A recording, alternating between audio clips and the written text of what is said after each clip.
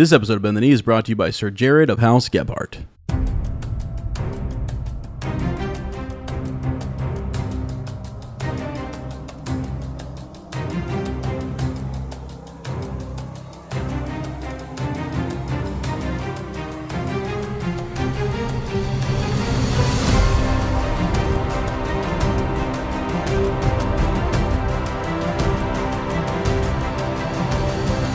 Hello and welcome to Bend the Knee, a Song of Ice and Fire podcast. I am Sir Matt, the Bud Knight. And I am Sir Ezra the Watchful. Welcome to our Song of Ice and Fire book club. Today we are into chapter 20, Eddard 4, of Game of Thrones, and Viserys 2 in A World of Ice and Fire.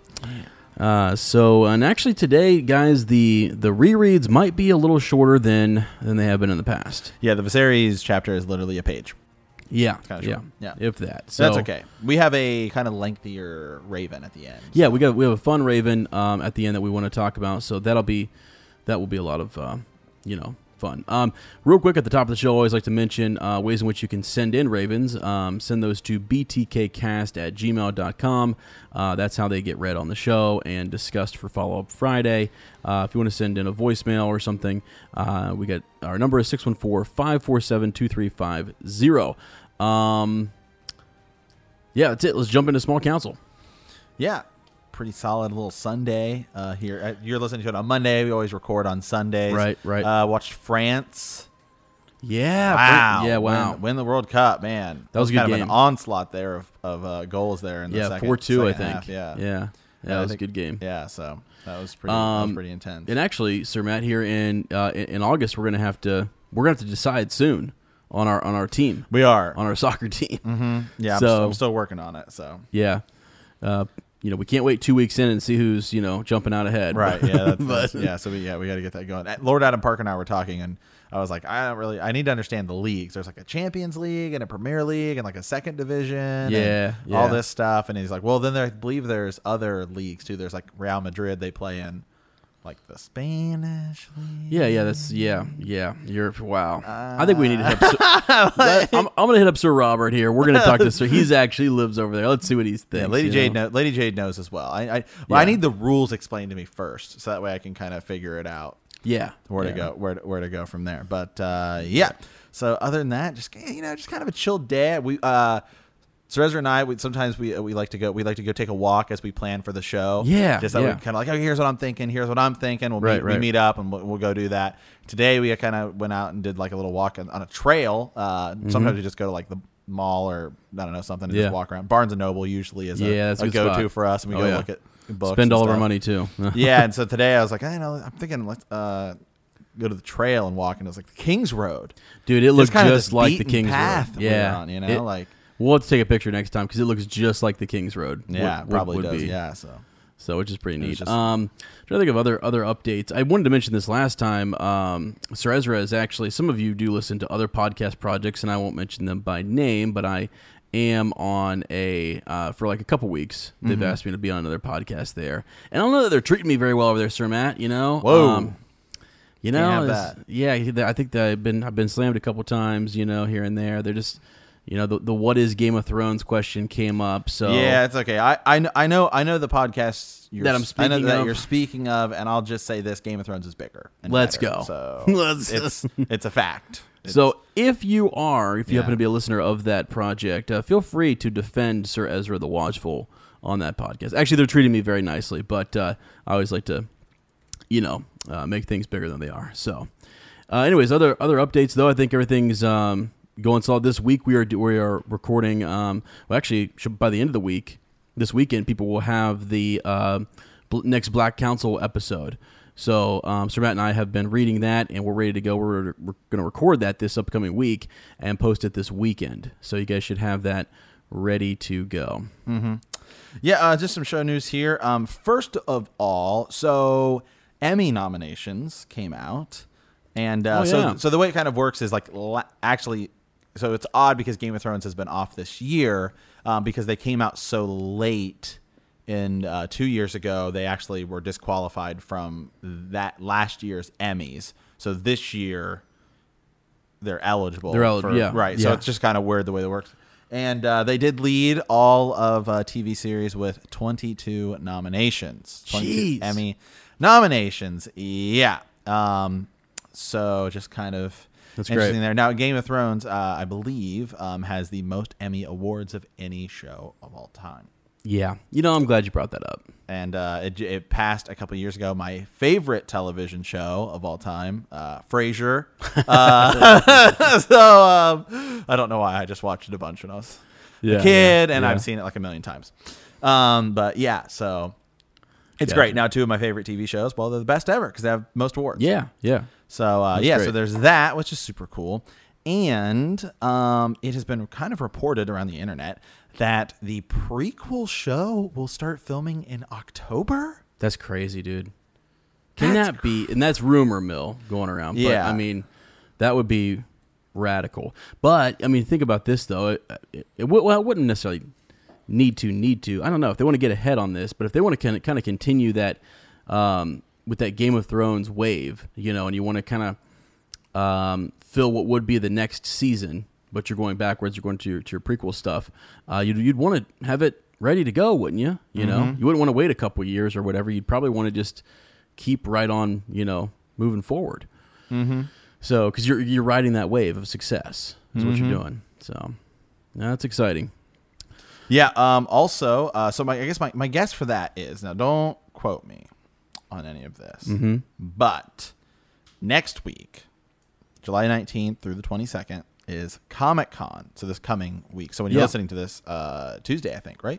That'd be the 19th? Yeah. Sounds about right. Thursday. Thursday, excuse me. Thursday. So I don't know. I'm trying to pull up the Comic-Con schedule here to see if there is going to be a Game of Thrones exhibit or like panel. There's always so many panels. But my guess is if the show is filming in October, let's just say it is, we should at least get. I mean, we couldn't get a trailer or anything, so I don't have anything filmed. Yeah. But my guess would be that we would at least get like a title, and perhaps like just the producer or like the like who I think we know who the producer. I think they. But I mean, that person coming out, or but at least like who's the cast? Are we gonna get like a cast of who it is? Huh. Like maybe a little bit about it. Would be kind of my guess. And maybe we also get maybe we get like a teaser trailer for the main show. Comic-Con seems like that'd be the place to do it. Maybe like a teaser trailer or something. I don't know. Be radical. Well, we'll have to keep our our eyes out. You got to be Sir Ezra the Watchful. Yeah. I got 1,000 eyes in one, so I have to or do I? No, I don't. But anyways, we'll have to take a look on that. So I kind of thought that we wouldn't actually get much because it's kind of landing weird. The way in which the show is wrapping up. I'm not sure if there was a time to cut a trailer, and all that good stuff. Who knows? We'll see. That's the prime time to do it, though, So yeah, I'm trying to look here. Yeah, I'm not seeing anything about. Oh, what? Oh, I may have skipped past it. Hold on a second here. Song of Ice and Fire, Game of Thrones. That's a fan discussion. Gosh dang it. So there's a fan discussion at whatever. So okay, maybe nothing at Comic-Con this year. Yeah. I don't know. Anyway. That's all right though. We'll keep looking for it. So yeah, as we said this week, the Maester Study, which we're about to jump into. Anything else for Small Council? Patreon series, everything is ready to go. I mentioned that. T-shirts are out. We've got a couple of you who just signed up this past month. Yeah. And we're gonna hit you guys up. I think we got 2 or 3 people who signed up, so we're gonna hit you guys up for T-shirts. Get your sizes, send those out to you. So you should be hearing from us soon. If not, reach out to us. And also update those Westerosi words. Send us your house words and things. And if you don't see them in the doc, then that means we've missed them or they're buried in hundreds and hundreds of Facebook messages between Sir Matt and yourself. That's true. Sometimes that happens. So it's just hard to sift back through all of them. So just hit us up again. It's not going to hurt our feelings. Just say, hey guys, you forgot to put my words in on the doc, or when we introduce the show, we like to have your house words and stuff. So okay, let's head over to the Maester Study, Sir Matt. All right, Viserys the Second. So the last 2 weeks we covered Baelor the Blessed and Daeron the First, the Young Dragon. Both of those were Aegon the Third's sons, And so they are both dead now. So the throne passes, and they didn't have children. So the throne passes to Aegon III's brother. Am I correct in that, Sir Ezra? Yeah. Well, you just had me for a second. So Darren. Yeah, I'm sorry. Yeah, I think you're right. Aegon III. Aegon III. You're right. Yeah, has two sons, Baelor and Darren, and they both die. Neither of them have children. They both die, so the throne then passes to his brother. That's right. Viserys II. Yep. Who was Hand of the King. Yeah. So Viserys II. Though both of the sons of King Aegon III were dead. Well, okay, I guess I should have just read the first line. Yeah, the first line. we would have could get up. Though both of the sons of King Aegon III were dead. I was just testing you. Were dead. His 3 daughters yet survived, and there were some amongst the small folk and even some lords who felt the Iron Throne should by rights now pass to Prince Dana. There were few, however, a decade of isolation in the Maiden Vault had left Dana and her sisters without powerful allies, and memories of the woes that had befallen the realm when last a woman set the Iron Throne were still fresh. Yeah. Yep. Dance Dragons, last time that happened, buddy. Yep. Dana the Defiant was seen by many lords as being wild and unmanageable, besides, and wanton as well, for a year earlier she had given birth to a bastard son she named Daemon, whose sire was steadfast refused to name. You know, you said something the other day, and I was questioning it, but you said that Daemon would be possibly his eldest bastard. Yeah. And I think you're right. Yeah. I need to go double check, but I actually I think it is. For some reason, I didn't think that he was, and I think that this is during his youth when he's still fooling around, and and Aegon the Unworthy. It's possible there are other lowborn ones. Yeah, there might be. This is his highborn. It's called the Great Bastards. Yeah. Okay. Cool. Well, it's when that's the whole argument is when he legitimizes them. Well, to me, isn't he the elder son? Yeah, he's the elder son, so that would make him the heir. Right. Yes. And he has the sword. And he's got the sword. Yeah. I know. Yep. So I'm gonna have to do some more digging on that because I hadn't even crossed my mind until last week when you said that, and I was like, wait, what? Yeah. So good stuff. But the precedents of the Great Council of 101 and the Dance of Dragons were therefore cited, and the claims of Baelor's sisters were set aside. Instead, the crown passed to his uncle, the King's Hand, Prince Viserys. Yeah, and that was actually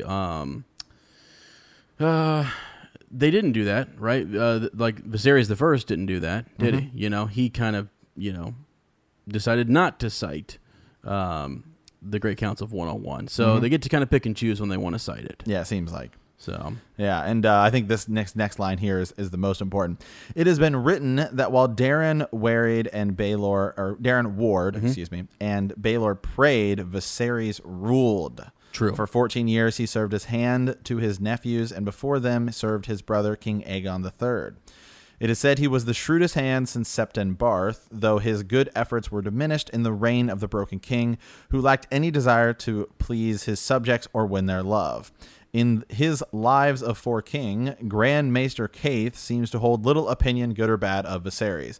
But there are those who say that by rights the book should be about 5 kings, Viserys included, and yet Viserys is passed over for a discussion of his son, Aegon the Unworthy, instead. Yeah. Yeah, it's like all those years that he had sort of guided the other kings, helped his brother, and then his brother's 2 sons, and then finally it passes to him, and then he rules here for a time. And then it's all of the, his son is such a, I don't know, we talk about Aegon the Unworthy all the time, and so that kind of overshadows any of the accomplishments that he might have, had. Yeah, and actually this chapter is so short. That's pretty much the chapter, to be completely honest. Just talks about the fact that Viserys had a couple children, and this is really where it goes. The eldest was Aegon, born in the Red Keep in 135 AC, after Viserys returned from Lys. He was a robust lad who grew to be handsome and charming, and also irresponsible, devoted to his pleasure. He caused his father much trouble and toil, and the realm much pain. This is, of course, Aegon IV, who we've talked a little bit about already, just because they mention him in other chapters. He's, the father of Daemon Waters, as we'll get to.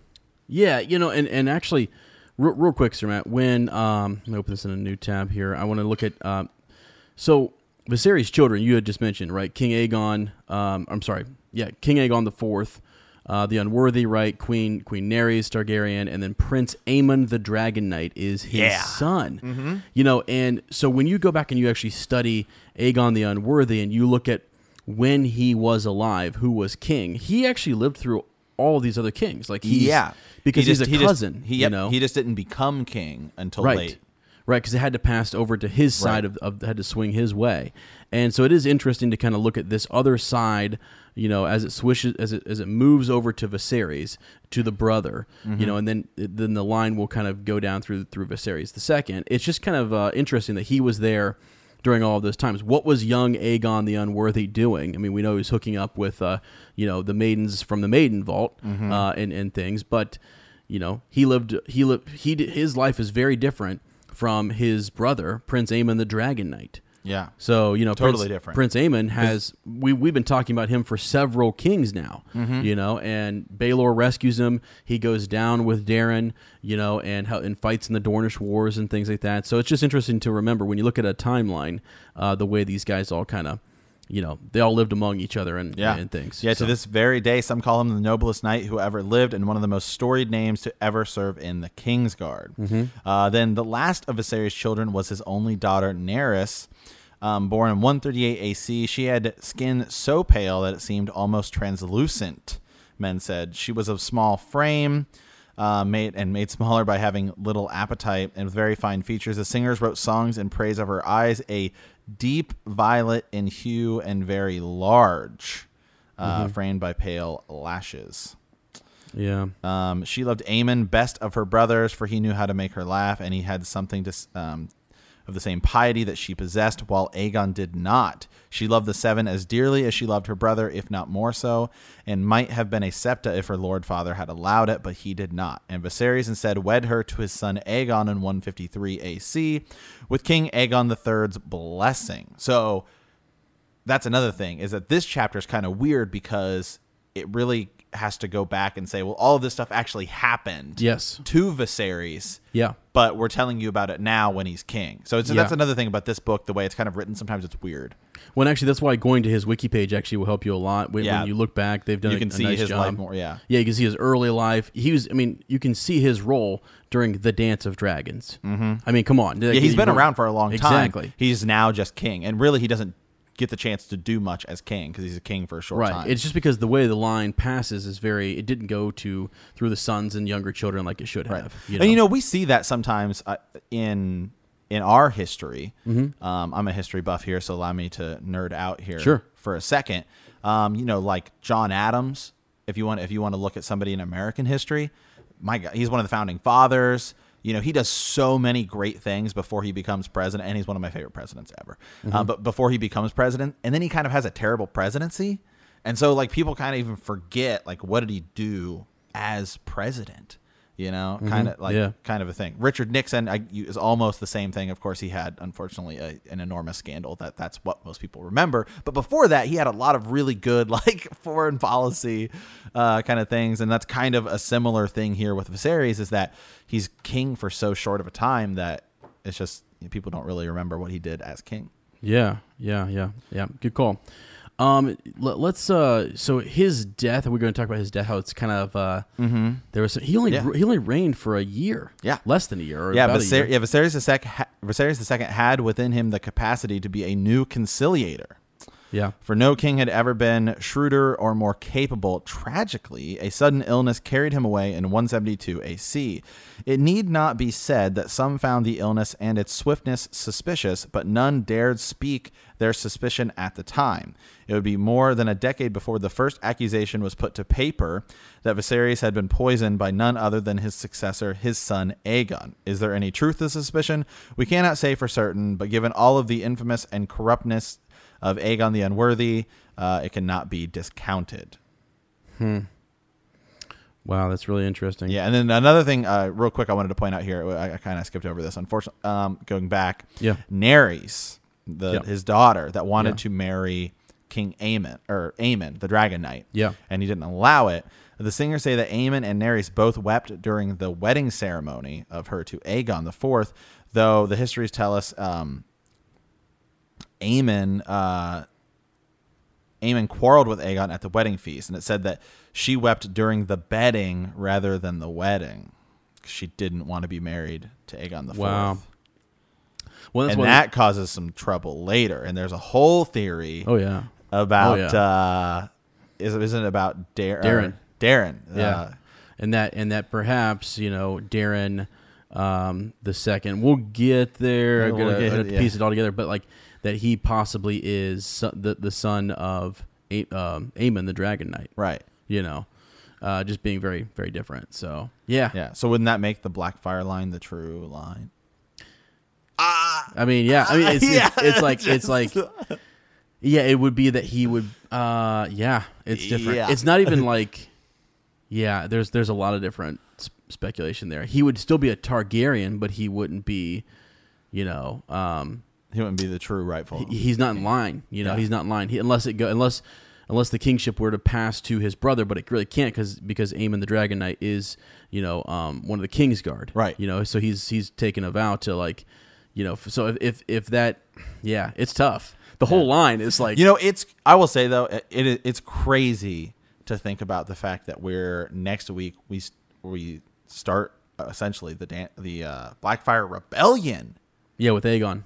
It's just I know this book seemed a lot longer when we started. Yeah. And now we're like, wow, we're actually almost done with it. Yeah, I know. We're getting towards we're getting to some of the Dunk and Egg stuff and Robert's things. Rebellion. And that's kind of it. There's stuff after that, and we're going to cover all that, of course. But it's more just like house histories. And it's it's this Targaryen history because we wanted to make sure we got through that too because Fire and Blood is such a big deal. We'll definitely be through it before Fire and Blood. Yeah. One thing I wanted to mention too, and Gus can hit me up later about this, but the idea that I'm on the what do you call it, the train here that Aegon the Unworthy might have assassinated his father. Oh, I definitely think he did. And the reason being, think about it, like he didn't think that this kingship would pass over to his father. Right. I don't think that ever crossed his mind. That he would always just be sort of like a prince or way down in line, etc. And stuff. And he never really thought this would come to him. And when the opportunity does come, it's like time for Dad to go. Well, look, that's been that's been the case with a lot of these people, a lot of the kings, really. Because after Aegon the Fourth, a couple more down the line, Maekar. King, he doesn't think it's going to come to him. Egg definitely doesn't think it's going to come to him. Yeah. So. Yeah. Just thought that was interesting. So, yeah. Okay. Anything else on that? No. And Viserys the Second. Unfortunately, really got to kind of dive into the rest of him. Before that, and we've talked about him, but.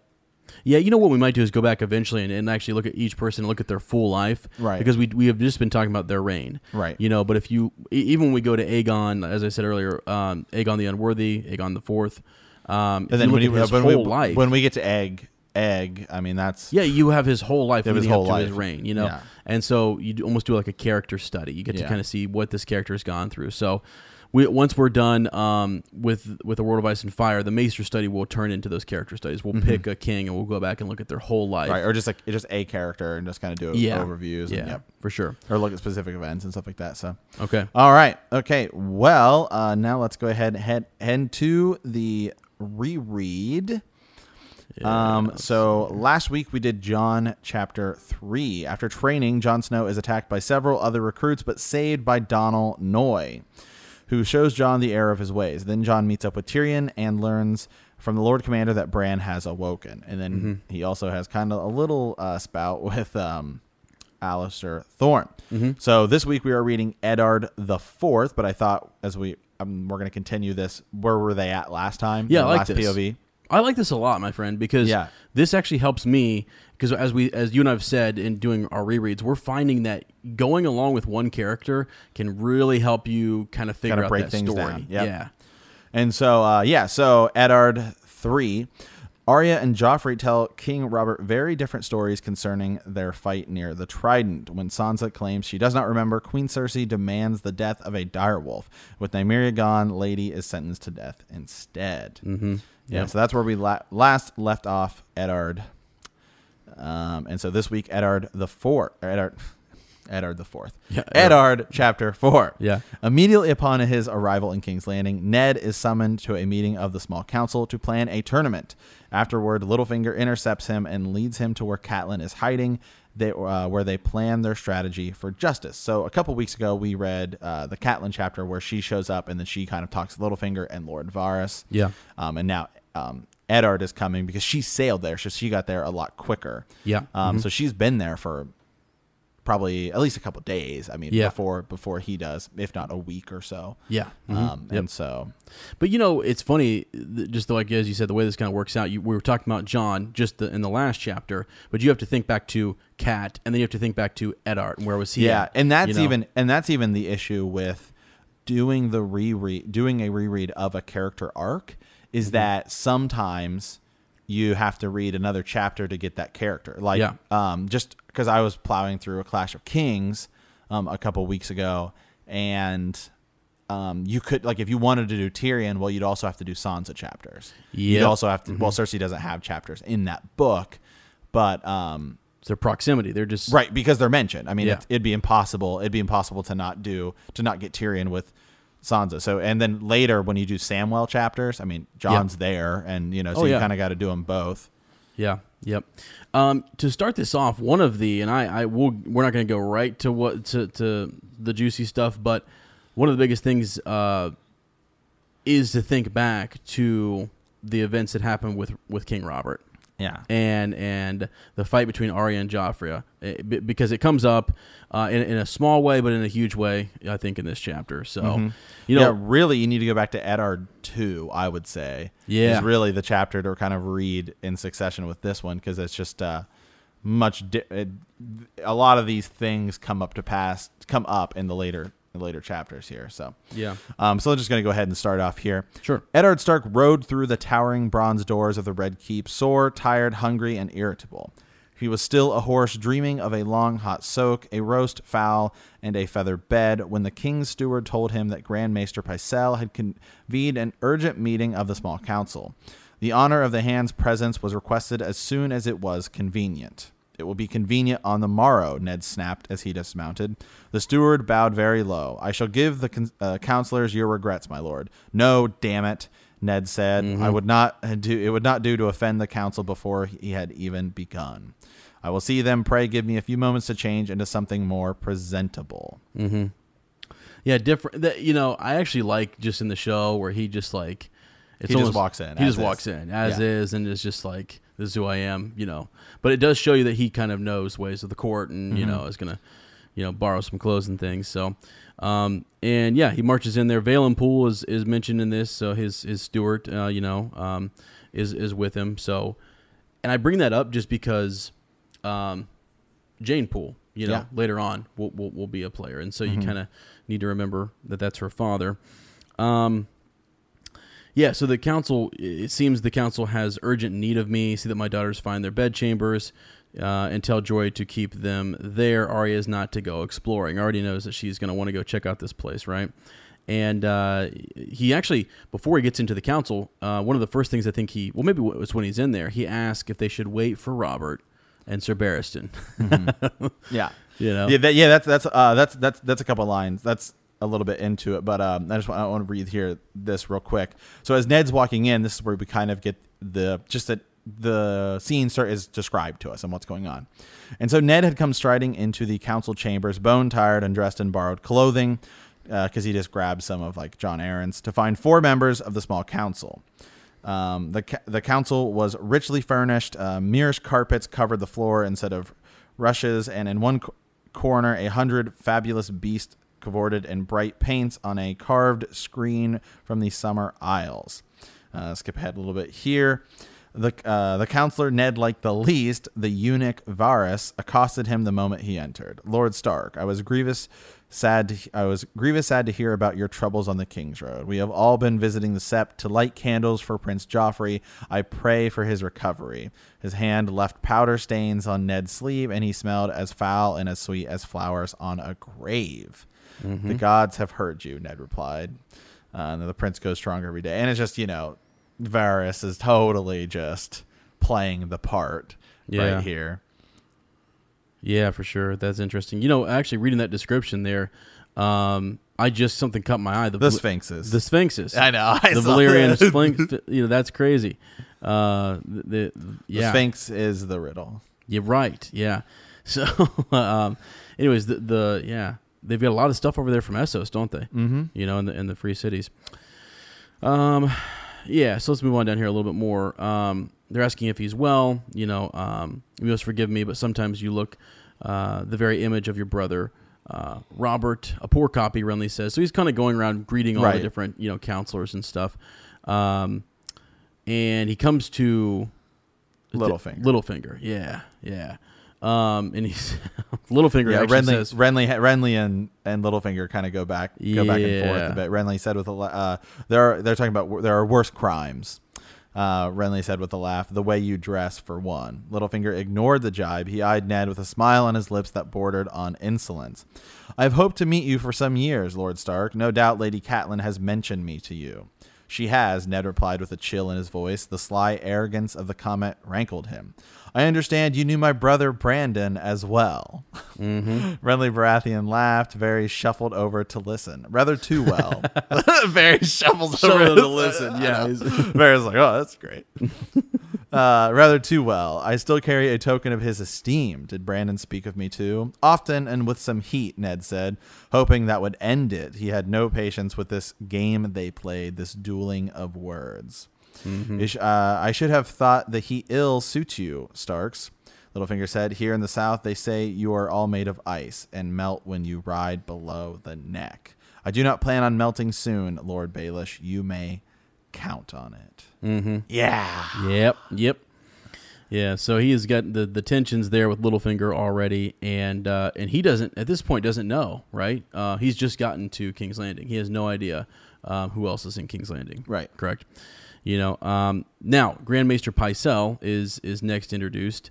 He asked him if he's doing well, and Pycelle, remember, he's been around for a lot of different kings. He's been around here for a long time, and we kind of know, and you figure out pretty quickly that he is he's close with the Lannisters. We'll put it that way.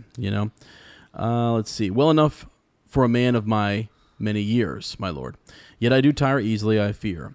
They describe him as having wispy strands of white hair, fringed with the broad, bald dome of his forehead above a kindly face. His maester's collar was no simple metal choker, such as Lewin wore, but 24 heavy chains wound together in a ponderous metal necklace that covered him from throat to breast.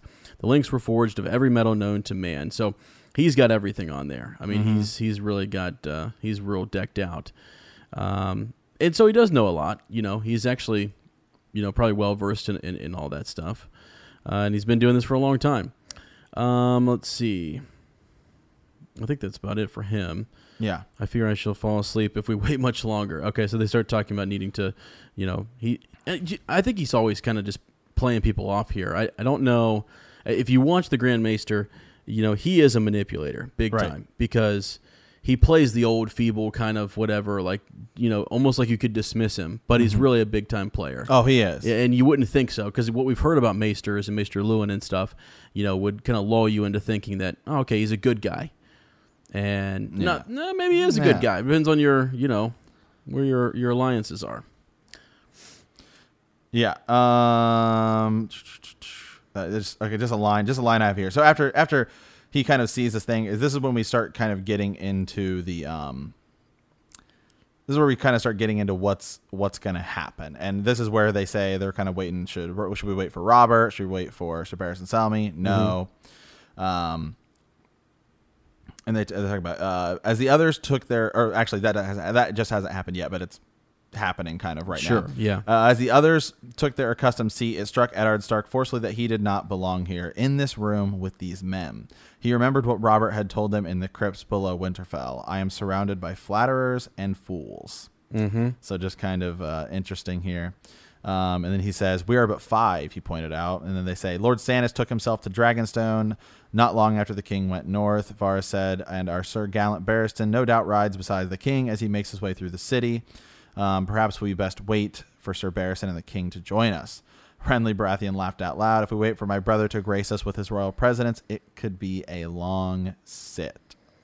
Yeah, for sure. Yeah, he's basically not gonna show up. Yeah, which is I think actually, because correct me if I'm wrong, Sir Ezra, but I believe actually the next time we get a small council meeting, actually in the books, or the next time we see one is when Robert is there and he's yelling at Ned about how he wants to kill Daenerys. That could be, yeah, because I think, like, I know in the Arya chapter, she just continues to talk about how. I mean, they're happening. They're happening. We just don't get like a POV scene. Right. She says father is arguing at the council, stuff like that. So yeah. But I think the next time we see get a them, POV one. Yeah. I think you're right. Something that just caught my attention there while you were reading that. The small council here. Members that sit on it. So you've got the Hand of the King, the Lord Commander of the King's Guard, the Master of Coin, the Master of Laws, the Master of Whisperers, and the Master of Ships, and then the Grand Maester. So, what I was going to do really quickly, because you said Stannis. Yeah. So which position does Stannis hold? Is he because Master of Ships? Because he's not there. Is what I was going to kind of. Is he Master of Ships? He is. Yeah, Master of Ships. And Renly is Master of Laws, so that's not, we don't always talk about that or we don't always see that in the show. Right. So I just thought it was interesting to point out that Stannis he had just recently gone back to Dragonstone. Yeah. Why? Yeah. I think he knew, I think he was on to, I think, he might have been suspecting different things as well. I don't know. We don't know, actually. Do we know when Melisandre shows up?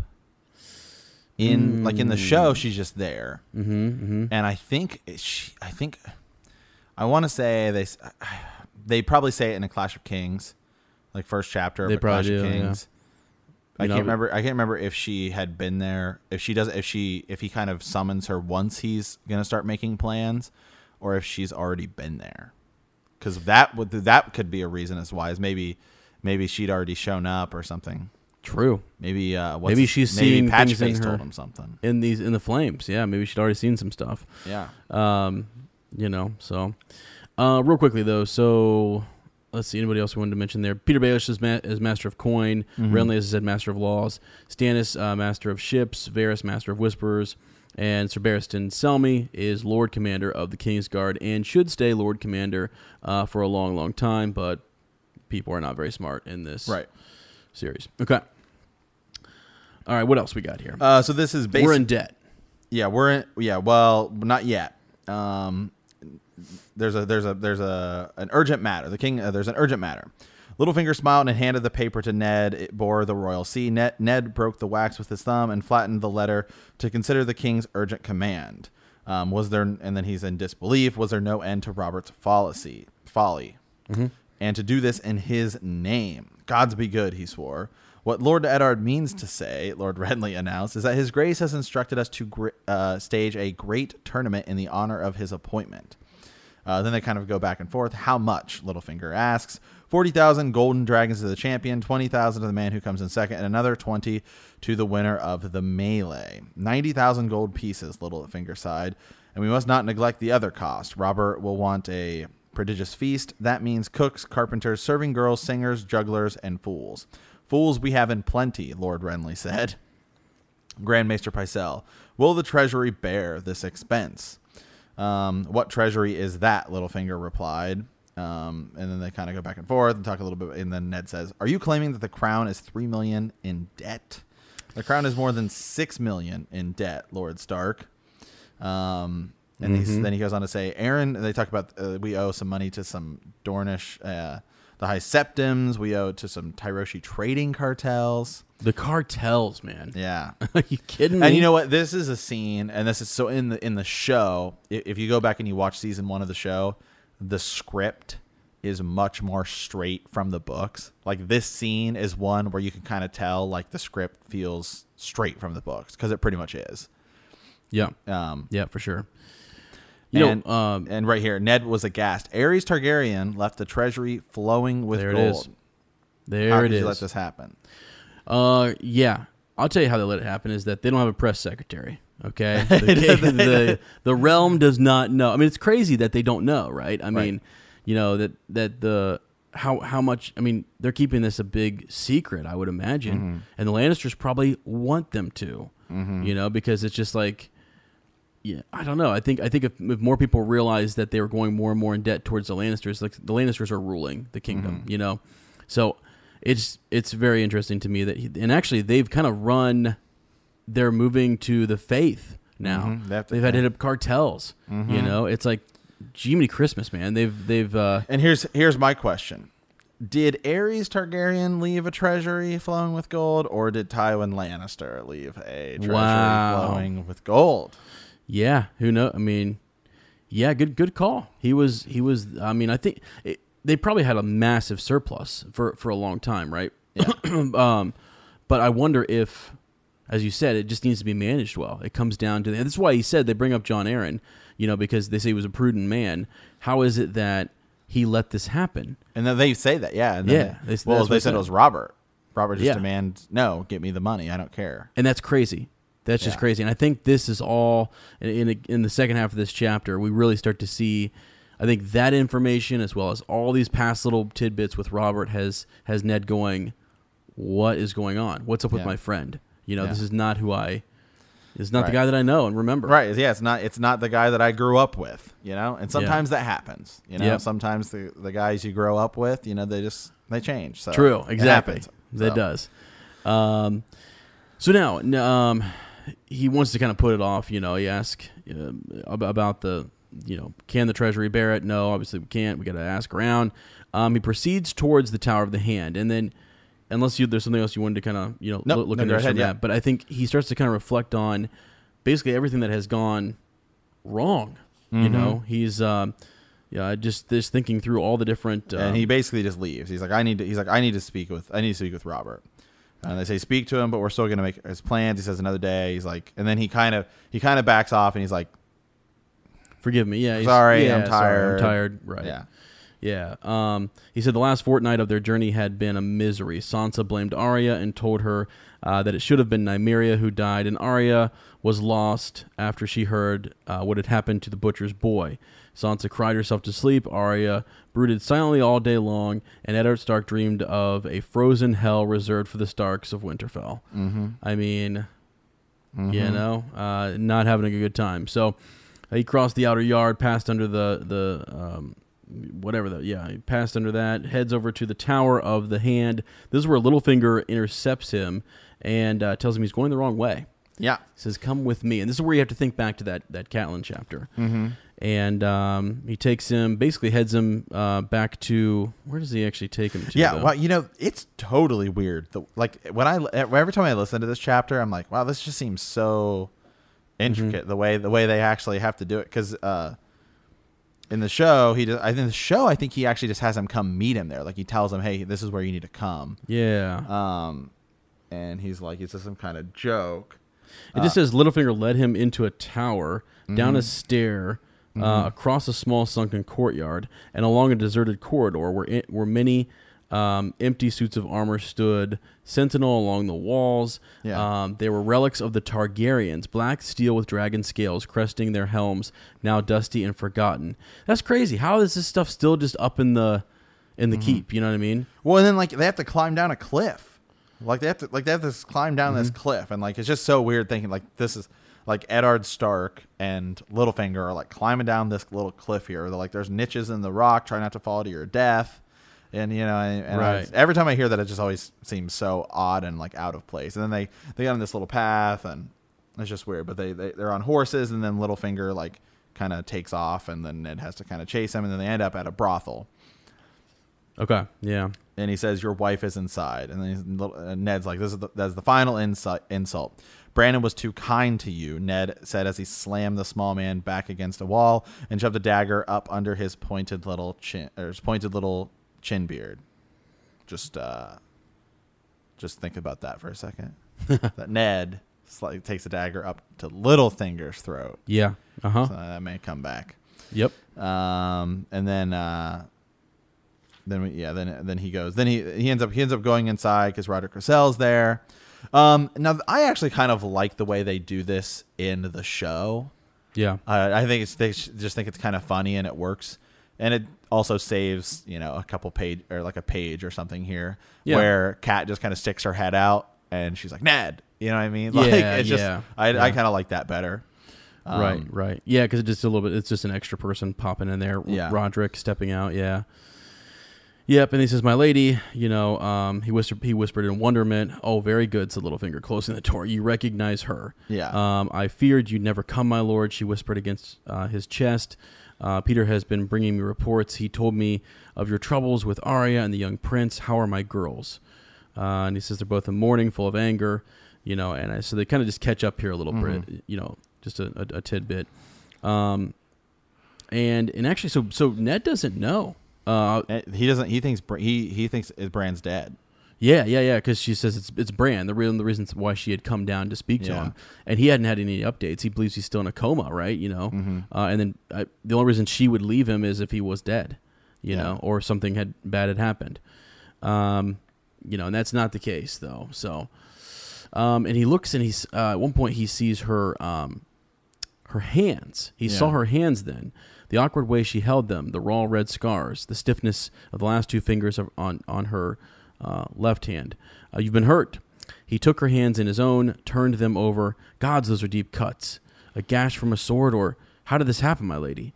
And then she goes on to kind of explain, you know, how she, as we've covered in other chapters, how she defended Bran and was cut by the dagger. Yeah, and then we get to this big one right here. Yeah. "So he listened, and she told it all, from the fire in the library tower to Varys and the guardsmen and Littlefinger. And when she was done, Eddard Stark sat dazed beside the table, the dagger in his hand. Bran's wolf had saved the boy's life, he thought dully. What was it that Jon had said when they found the pups in the snow? Your children were meant to have these pups, my lord.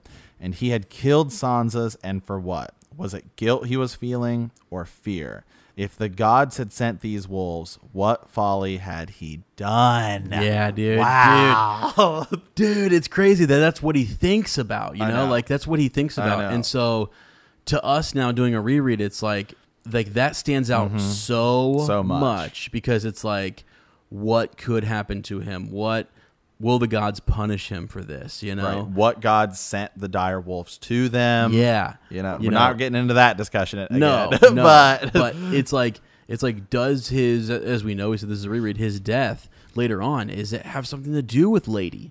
You know? Like Stoneheart. No, I'm joking. Well, yeah. Well, yeah.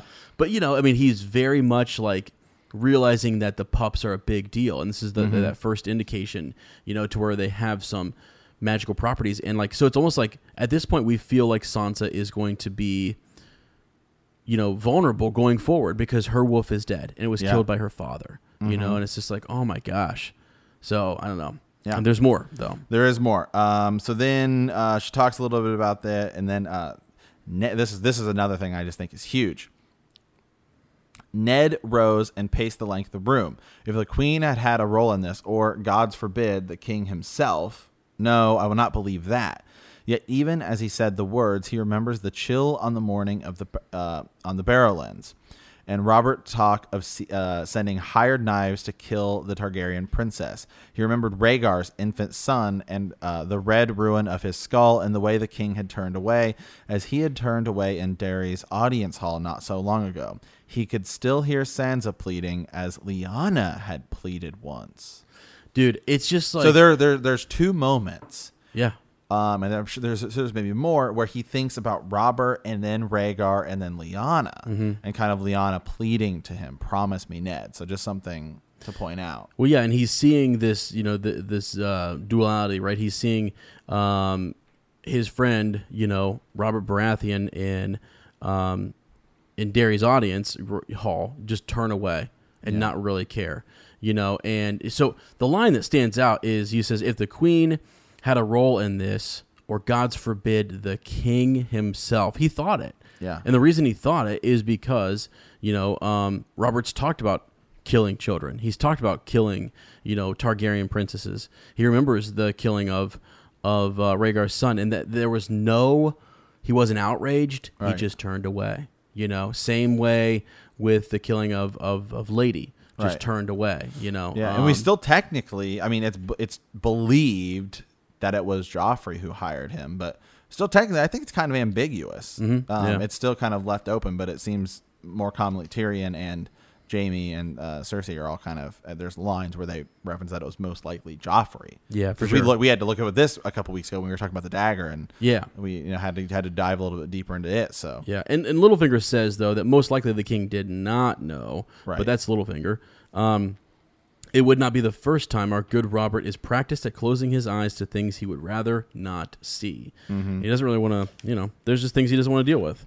So he's kind of like, good with all that. So now, what are we going to do though? So Cat has brought this dagger, and showed it to Ned, and we've got to do something, don't we? What are we going to do? Do we take this to the king?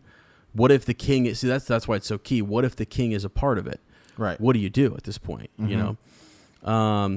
So the accusation is treason either way. Accuse the king and you will dance with ill and pain before the words are out of your mouth. The queen, if you can find proof, if you can make Robert listen, then perhaps. We have proof, Ned said. We have the dagger. This, Littlefinger flipped it, casually, end over end. Mm-hmm. Sweet piece of steel, but it cuts two ways, my lord. The imp will no doubt... So they actually do say, I think they lay the dagger. This is where we had talked in chapters past, but Peter Baelish says that it is the imp's. Yeah. That's kind of right. his... Okay, here, listen to this real quick, sir. Ezra. I don't mean to get off subject here. It's fine. But just hear me out on this. And then, so he's talking about, who all have you told about these plans? I told Peter our suspicions about Jon Arryn's death, Catelyn promised. He has promised to help you find the truth. This was not news that Eddard Stark welcomed, but it was true enough that they needed help, and Littlefinger had been almost a brother to Cat once. It would not be the first time that Ned had been forced to make common cause with a man he despised. Very well, he said, thrusting the dagger into his belt. You spoke of Varys. Does the eunuch know all of it? Not from my lips, Catelyn said. You did not wed a fool, Eddard Stark. But Varys has his ways of learning things that no man could. He has some dark art, Ned. I swear it. So it's just interesting here that Ned is just he's kind of questioning Cat on secrets. He's just kind of, you know what I mean? Yeah. Because that's a big thing I keep finding online with the whole R plus L equals J thing. Yeah. Is that why didn't Ned tell Cat? It seems like, you know what I mean? It seems like he would want to tell Cat if Jon Snow is whatever, which is still the most common theory. So why didn't Ned tell Cat that Jon Snow is actually not his bastard? Because Cat wouldn't...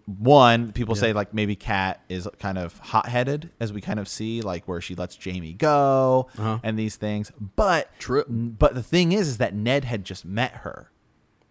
Yeah. So there is that. So I actually don't think that's why he didn't tell her, because that's what I see a lot of people say is Cat is kind of hot-headed and these kind of things. But from what we know is that Eddard Stark met her on the wedding day. He didn't really know her. Yeah. So he maybe that's another reason when he came back, he's like, oh, I can't trust this person because I don't really know them. Yeah, he doesn't know. Yeah. He doesn't know them. But another theory I've heard is that he specifically doesn't tell Cat because he actually wants Cat to be mean to Jon, because that way you can keep up the appearance. And it's more believable. It's more it's more believable. Well, the other thing is too, clearly she, maybe he doesn't totally trust her judgment here. Yeah. And, and I know he doesn't live to see the whole letting Jaime Lannister go, but telling Littlefinger right away here, and he's not he's not keen on it. He wouldn't have done that, probably, he would have kept that close to the chest. And maybe he does understand the ways of court a little bit more. He at least knows the ultimate cost and consequences. Well, he still runs Winterfell, and he still runs the North. Yeah. And it's not like you don't have conniving and scheming up there with the Boltons and, things like that. So, yeah. So anyways, we had skipped over the part where they claim that it is the imp's dagger, and so that's established. And when they're talking about proof, let's see.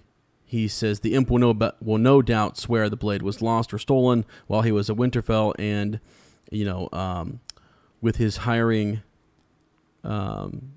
dead, who is here to give him the lie. So basically, since they had killed the assassin or the assassin's dead, who's there to kind of call him out for that. He tossed the knife lightly to Ned. My counsel is to drop that in the river and forget that this was ever, forged. Mm-hmm. And honestly, good advice, probably. Just let the whole thing go and just move on, bury it and move on. Yeah. Because they dwell on it, and it's going to take you down a sticky path here. Yeah, So. and then this is really cool, is you kind of get Ned. This is where you get to see just actually how good of a ruler Ned is. Mm-hmm. And when the door closed behind him, Ned turned back to his wife. This is when Baelish leaves and kind of gives them a moment. He says, "Once you're home, send word to Helman Tallhart and Galbert Glover under my seal. They are to raise 100 bowmen each and fortify Moat Cailin. 200 determined archers can hold the neck against an army. Instruct Lord Manderley that he is to strengthen and repair all his defenses at White Harbor and see that they are well manned. And from this day on, I want a careful watch kept over Theon Greyjoy." Which is interesting. If there's a war, we shall have sore need of his father's fleet. War, there was fear. The fear was plain in Catelyn's face. It will not come to that, Ned. Ned promised her, praying it was true. He took her in his arms again. The Lannisters are merciless in the face of weakness, but Aerys Targaryen learned to his sorrow. Aerys Targaryen learned to his sorrow, but they would not dare attack the North without the power of the realm behind them. It's just interesting. Mm-hmm. Ned immediately is like, okay, do this, do this, do this. Yep. Just like when he's sitting in the council room, and we get really his only one act as Hand of the King, and he's like, Sir Beric Dondarrion. Dude, this is unreal. I mean, it is actually so cool. Send word here, do this, do that. Yeah, like you said. Basically, almost. I mean, he does everything but call the banners. Yeah. I mean, he's like, it's kind of he does everything right. Yeah, it's like a secret way of calling. That sends a signal. First of all, can you imagine being on the other end of that? Yeah. Being Lord Manderley and going, "Oh, shit." Yeah. I mean, our Lord Stark has gone down to King's Landing. And all they know is Bran is in a coma. Something happened. Right. Then they might hear rumors that there was an assassination attempt on the boy, right. And next thing you know, you're getting word from from Lord Stark to secretly start prepping, right. Fortify Moat Cailin. It's also interesting who Ned calls for and who he doesn't. True. True. Now, Gur may have not written this character yet, because he wrote this first, but he doesn't say anything about Roose Bolton, who has quite a big army in the north. You know what I mean? He doesn't say anything about him. He's like, no, Galbert Glover and Manderley of White Harbor. So it's just interesting that's what he calls him. Helman Tallhart. And then when he talks about Theon Greyjoy, does he think Theon's, because the line is weird. He says, I want a careful watch kept over Theon Greyjoy. Yeah. So that makes it seem like Theon could turn against us. Right. But then he immediately follows it with, we may need help from his father. Yeah, we shall have sore need of his father's fleet. So is his plan to not send Theon back, but ask for help and say well, we have your son? Exactly. He's a hostage. He's always been sort of a hostage of the Starks. And that's the thing is he's raised him as well as he can. But at the end of the day, he's a Greyjoy. Yeah. And at the end of the day, he will be used by Lord Stark if need be. Okay. Winter is coming. It actually might be the most boss moment of Dude, it is. It's just so crazy because you're right. I always think back to when he acts as king, on the king's behalf. Yeah. And he summons Beric Dondarrion. Yeah, to take on the mountain and stuff. And I just think that's just so awesome. Yeah. But dude, that is a scene. Also, I think it's cool in the book too, but I just think I think it's much cooler in the show because in the show, they don't have time to explain that he's kind of desperately searching for someone. Mm-hmm, mm-hmm. It's still cool in the book because he basically do it, and Great Maester Pycelle's like, what are you doing? He's like, and they have no time to stop. They have no time to stop. Yeah, him. no time. But in the show, he just stands up and he's just like, Beric Dondarrion, I summon you. But even in the book, it's like he searched the halls. It's super cool in his mind, right? Looking for an honorable, knight, someone who he could trust. And think about who he picks. Yeah. Sorry, I know it's another chapter, but Beric Dondarrion, who's betrothed to a Dane, all this stuff. I mean, it's oh my gosh, it's all connected. All connected. Yeah, and then Here we go. Just here. That was the most dangerous part that they talk about. What about war? That was the most dangerous part, knew, because he's going to have to present proof. Ned knew. All justice flows from the king, he told her. When I know the truth, I must go to Robert and pray that he is the man I think he is. He finished silently, and not the man I fear he has become. Wow. Yeah. Dude, I mean, that's the thing. Right now, what he is secretly doing, Sir Matt, he is secretly prepping for a potential war with his friend. You know? I mean, that's what he's doing. Fortify Moat Cailin. Yeah, and, like, I mean, don't mess with the North, by the way. Yeah. Good grief, man. Oh, I think he would win, too. I mean, because here's the thing. Got House Tully, you've got the Riverlands. So the problem is, I think a lot of people would say, well, if Robb Stark did it, Eddard could. But the difference would be you wouldn't have Stannis and Renly. Mm-hmm, true. And, like, Highgarden signs with Renly, so it could be just the Starks versus everyone. Well, that's what I mean. Like, you'd have you'd have the Aarons and you'd have the Tullys. The Tullys, so you'd still have most everyone, but maybe Highgarden doesn't get involved. Dorne probably doesn't get involved. Well, I don't know, actually. There's actually who you could ally with. That's what I'm saying. Unless they went with this, but not with Robert. Right. No. Yeah, not with the Lannisters. The only way you could pull it off would be if Eddard Stark would have to tell Dorne, you can have the South. Yeah. And he wouldn't give a crap. Yeah. He would just, I mean, again, it would just go back to. So you just give them whatever you take. King's Landing, the Stormlands, and. See, because he doesn't want the throne. Could you imagine? What would he do? He would just become King of the North. Yeah. He'd just be like, we're good up here. You know? I mean, it's just crazy to think about. So anyways, there's that chapter for you guys. There's some neat little people mentioned. I just want to go over some of those that were mentioned. We talked about all the bannermen that were mentioned and things. Vayan Poole, I think, is cool. The Stewart, I just keep bringing him up or whatever because of his daughter. We get to meet Renly. We get to go. We get introduced kind of to, we heard about anyways, Stannis, and just a lot of different characters mentioned here. So it's all kind of starting to come together, I think. So, and also in calling out Tallheart and Glover and Manderley, are those his most trusted? I would have to say. Right? I mean, those are the houses up there that he really trusts. Yeah. Manderley and Glover. Right. And they're also, they're also strong houses, too, in the north, and things. So.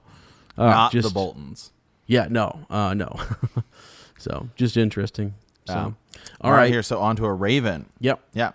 So this one is from Javlik. I don't know. Anyway, all the candidates to be the younger and more beautiful are indeed the women whom the prophecy refers to. So the idea here, there's not one single younger and more beautiful queen, but there are many of them. This is referring to the Valonqar prophecy and Cersei. I, queen you shall be until there comes another, younger and more beautiful, to cast you down and take all that you hold dear. Firstly, Maggie does not specifically does not specify that the more beautiful woman is a queen. She just says that another will cast Cersei down. Secondly, we can enlist everything that Cersei holds dear: Joffrey, Tommen, Myrcella, Power, which is kind of the Iron Throne, and Jaime. Taking the above into account, I would argue that there is not one single younger and more beautiful another, but plenty of them. Each one of these women took one thing or something that Cersei held dear. Joffrey and Sansa, Tommen and Marjorie, Myrcella and Aerion/Illyria, the Iron Throne, Daenerys, Jaime, and Brienne. So Joffrey, the younger and more beautiful lady that took Joffrey from Cersei was Sansa, who inadvertently poisoned him. I dreamt of a maid at a feast with purple serpents in her hair, venom dripping from their fangs. Kind of interesting there, because the locket or the pendant she kind of has. Yeah, in her hair. Yeah. Yep. She actually has the what do you call that? Poison. Yeah. It's like a thing that you put in your hair. Girls put in their hair. Yeah. I don't know what it is. Yeah. Brochure or whatever. Yeah, whatever like it is. Although in the books, I don't believe we know actually who poisoned him yet. Tyrion says he does to Jaime, but that's just because he's lying and he's pissed at Jaime at the time. It's when he's leaving. Mm-hmm. He says that he does, but he doesn't actually do it that we know of.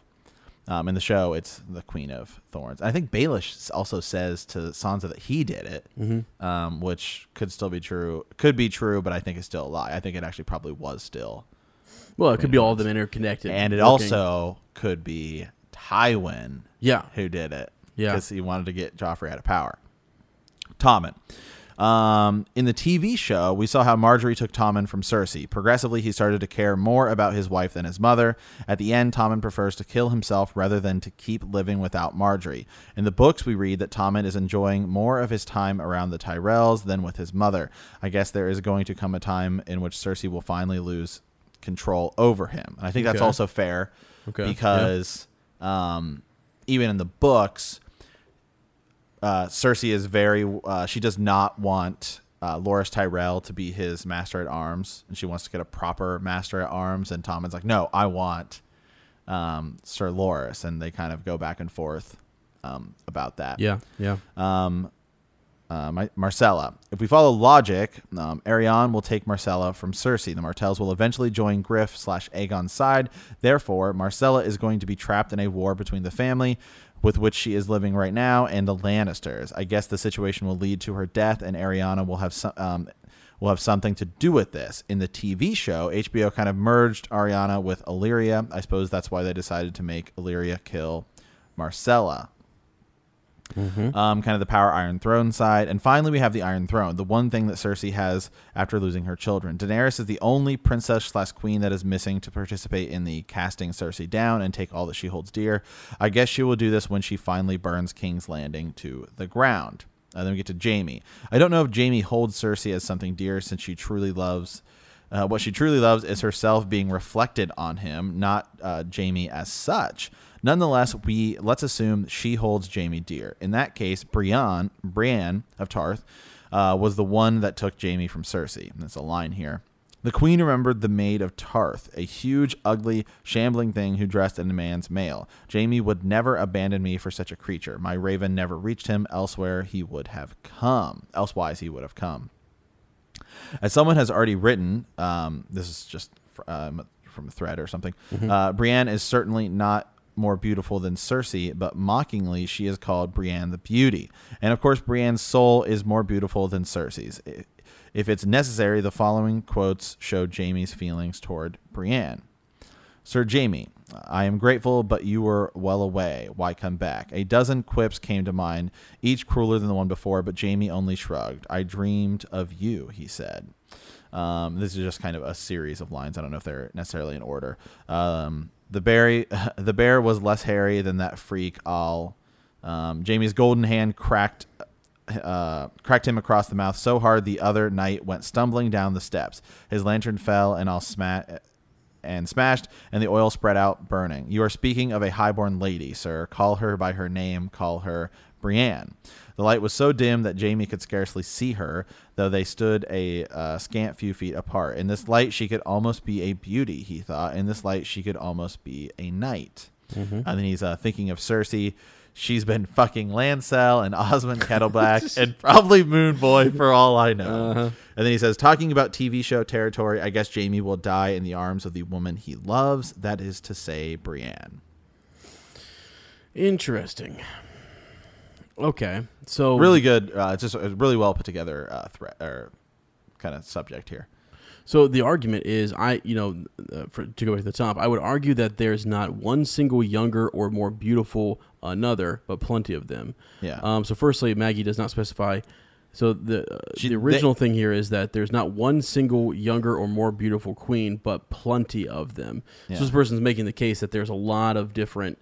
And also potentially that it's not a queen per se. It just says, queen you shall be until there comes another is the actual line. A lot of people think, another queen, but that's not technically speaking, they're correct. That is not exactly what Maggie the Frog says. Yeah, except so Maggie says, queen you shall be until there comes another, younger and more beautiful, to cast you down and take all that you hold dear. So that was in A Feast of Crows, chapter 36. Yeah. So yeah, I mean, technically, kind of. Oh, I know. I'm just saying for their purposes, for the purposes of this, Raven, they've just stopped it at until there comes another. And again, it doesn't say queen though. It just says another younger and more beautiful to cast you down and take all that you hold dear. So again, it still works. It's just saying that this person will be younger and more beautiful and cast you down and take all that you hold dear. Right. So just a little bit on Maggie the Frog, though. She came to Lannisport as a young woman. So she's been there for quite a bit. It's known that she can kind of, she's like a woods witch type of thing, When she was 10, Cersei Lannister became, enamored with Prince Rhaegar during the tournament in honor of Viserys' birth. Cersei and her two friends sought out Maggie to learn their futures and which men they would marry. But Jane fled at the sight of Maggie's yellow eyes. Maggie initially refuses to tell the futures of the remaining girls, but grudgingly agreed, faced with Cersei's threats. Using a twisted iron dagger, Maggie drew and drank blood from the girls' thumbs. Maggie allows Cersei 3 questions and made the prophecy of Valonqar, High Valyrian for a little brother, which haunted Cersei thereafter. And then when Melara took her turn, which is her friend, Maggie predicted that she would die young and hinted that it would be by Cersei's hand. Dissatisfied, Cersei threw a jar of potion into Maggie's eyes and fled, leaving Maggie to curse them both. Melara, who begged Cersei never to speak of the prophecy, soon drowned in a well. Cersei never told of Maggie to her father, and there you have it. Yeah. Yeah, it's interesting, isn't it? So it's something that's been eating at her. So the questions that she asks, Cersei says, "Will I wed the prince?" And then Maggie says, "Never. You will wed the king." Yeah. Robert Baratheon, right? Yeah. I will be a queen though? ? I, queen you shall be, until there comes another younger and more beautiful to cast you down and take all that you hold dear. And then Cersei says, "Will the king and I have children?" "Oh, aye, 6 and 10 for him and 3 for you. Gold shall be their crowns, and gold their shrouds," she said. "And when your tears have drowned you, the Valonqar shall wrap his hands about your pale white throat and choke the life from you." Right. And that's interesting. So there it is, all in. And that's the thing that's interesting, because I don't know how the show is going to pull that off. And when your tears have drowned you, so Cersei didn't cry in the show when Tommen kills himself and she blows up the Sept of Baelor. Yeah. So there would have to be something that would cause her to cry in the show. Yeah, it could be the loss of Jaime. I think maybe it's one of those things we just don't see it. So perhaps. maybe there we go. Maybe what if she kills Jaime? What if it's like a thing? What if it's some kind of event where Jaime is riding? Maybe she's going to blow King's Landing up or something. I don't know. And Jaime dies fighting or something. Yeah. And then I don't know. You have Tyrion, and then maybe that's how Tyrion does it or something. Yeah. Or I don't know. Or what if it's Brienne of Tarth that kills her? Maybe Jaime dies or something, and then Brienne of Tarth actually kills Cersei. But it would still be kind of the brother, because it would be Jaime killing her through Brienne because Jaime, caused her to. I don't know. Yeah, I get you. The relationship between it won't be as Well, what's weird about this one is that a lot of the prophecies and things are like vague, right? And it could this one's kind of meanings. specific. It's kind of straightforward, yeah. And it's like a lot of it actually does. Will I wed the prince? Never. You will wed the king, and she does. And will the king and I have children? 6 and 10 for him, and he has 3 a lot of bastards, for you. Yeah. So, which 3 for you makes me think too. This whole piece with her having, I think she's lying about the pregnancy in the show, or it's going to be a miscarriage or something. It's not going to be, it's not going to come to whatever. That won't be birthed. And then well, she's already had one miscarriage that we know of, so that one wouldn't count as an actual child. So she still could be pregnant. Yeah, she could. That's why I said that multiple. I gotcha. Yeah, I said she could be faking, and it could be a miscarriage. Yeah, she could be either of those things. So I don't know. Because the reason I've always said that I thought she was faking in the show is because I just think, that's what she does to keep Jamie around. Yep. That's what she does. Yeah, and so the only thing that hasn't come through is the Valonqar. And when your tears have drowned you, the Valonqar shall wrap his hands around your pale white throat and choke the life from you. Right, and then people were all trying to figure out what does Valonqar mean, and all that kind of stuff. So that's the key word, and that's sort of why it's called the Valonqar prophecy, is to figure out. That's where we go to prince and princess. If there's any ambiguous to it or whatever, it's around that word, and what does it mean, and what could that, who will kill Cersei type of thing, right? So, because we had people submitting ravens last week just about this, and there are theories that, it could be someone like the Hound. Remember you had said, but here's something. So first she says, "Will I wed the prince? Never. You will wed the king." Mm-hmm. Oh, no. I'm sorry. I was looking at the wrong thing. It's when her friend says, "Will I marry Jamie?" Not Jamie or any other man. Yeah. Worms will have your maidenhead. Your death is here tonight, little one. Can you smell her breath? She is very close. So Cersei does kill her. Yeah. Cersei kills her friend. Yeah. And that crazy. It's crazy.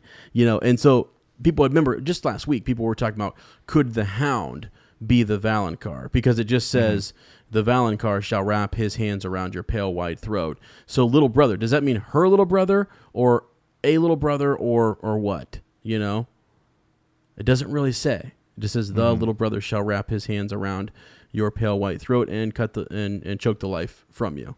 Yeah. So, why does Cersei push her in the well? Well, because she wants to. I've read that chapter and I just got to go back. I think she wants to tell Tywin. Let me see here real quick. So,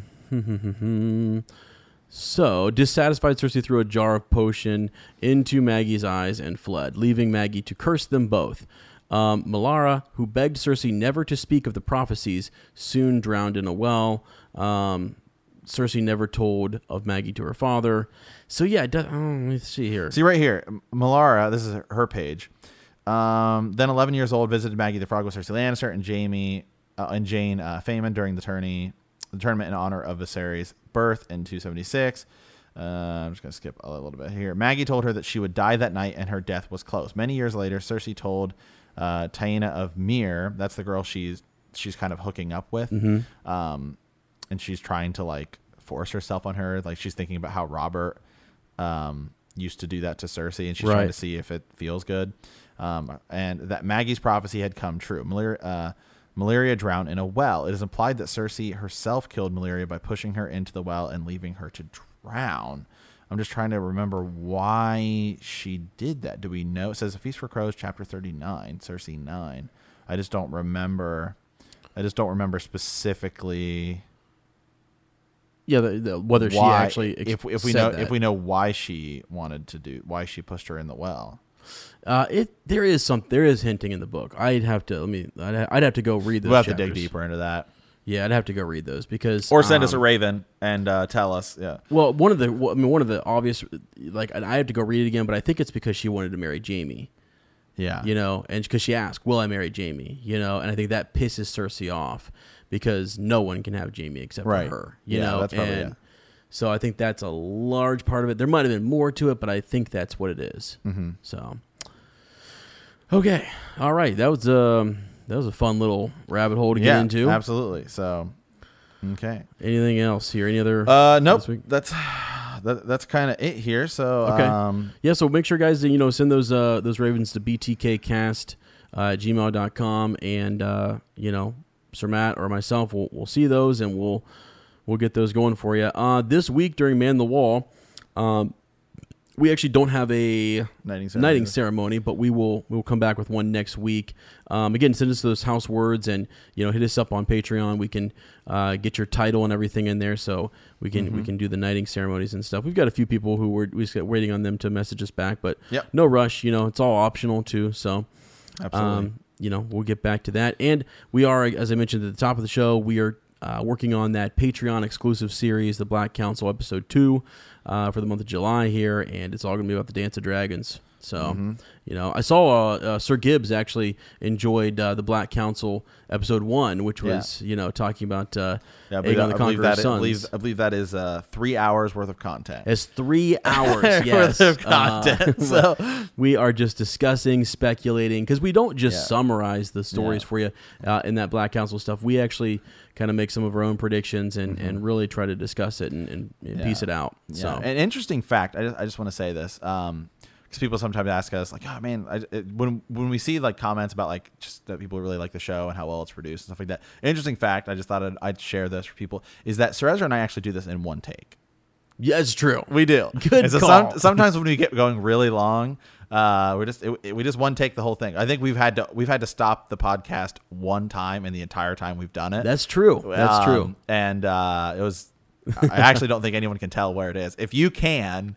If you think you can, send us a raven. If you can find it, send us a raven, letting us know. It'd be like, I think this is where you did it. And we'll do a giveaway. We'll send you some of the Game of Thrones pins. I'll even go bigger than that. I'll find something. Maybe a shirt, and maybe we'll send a Patreon exclusive shirt or something. Even, if you can find it, the only hint I'll give is that it's in a follow-up Friday episode. It's in a follow-up Friday episode. But yes, the entire time we've done it, we've only had to stop the show one time. Yeah, and we're proud of that. Just so you guys know. That's just. Well, and also that we've always said too, that is, a lot of times on the fly here, it's just so much content to remember in one sitting. You've got like, these books are massive, and then we've got the histories and everything else. So we're trying to tie it all together. So it's and even in other chapters, you'll have something referenced. So it's not like an entire event is in one chapter. It's referenced in so many other chapters. To get like one specific line about something, you may have to go over here because it was like the line you're looking for is over here. Right. So like you never get the whole story. Usually, it's always unless it's like a POV, and even then sometimes I was going to tell Sir Matt this later, but I'll tell him now. I've stopped watching the HBO series. Yeah, because we're doing I remember the show really well. It's just I have to really grind out the books because there's so much. Yeah, and I think sometimes there's slight differences, and you don't want to. We'd love to talk about the shows. Don't get me wrong. Yeah, and any raven you send us about the show, we'll talk about it. Heck yeah, absolutely. And anytime I remember something that's different, I'm saying I think this is how they did it in the show. Sure, because there are some things I like better about the show. Right. Even show specific scenes. I've mentioned this before.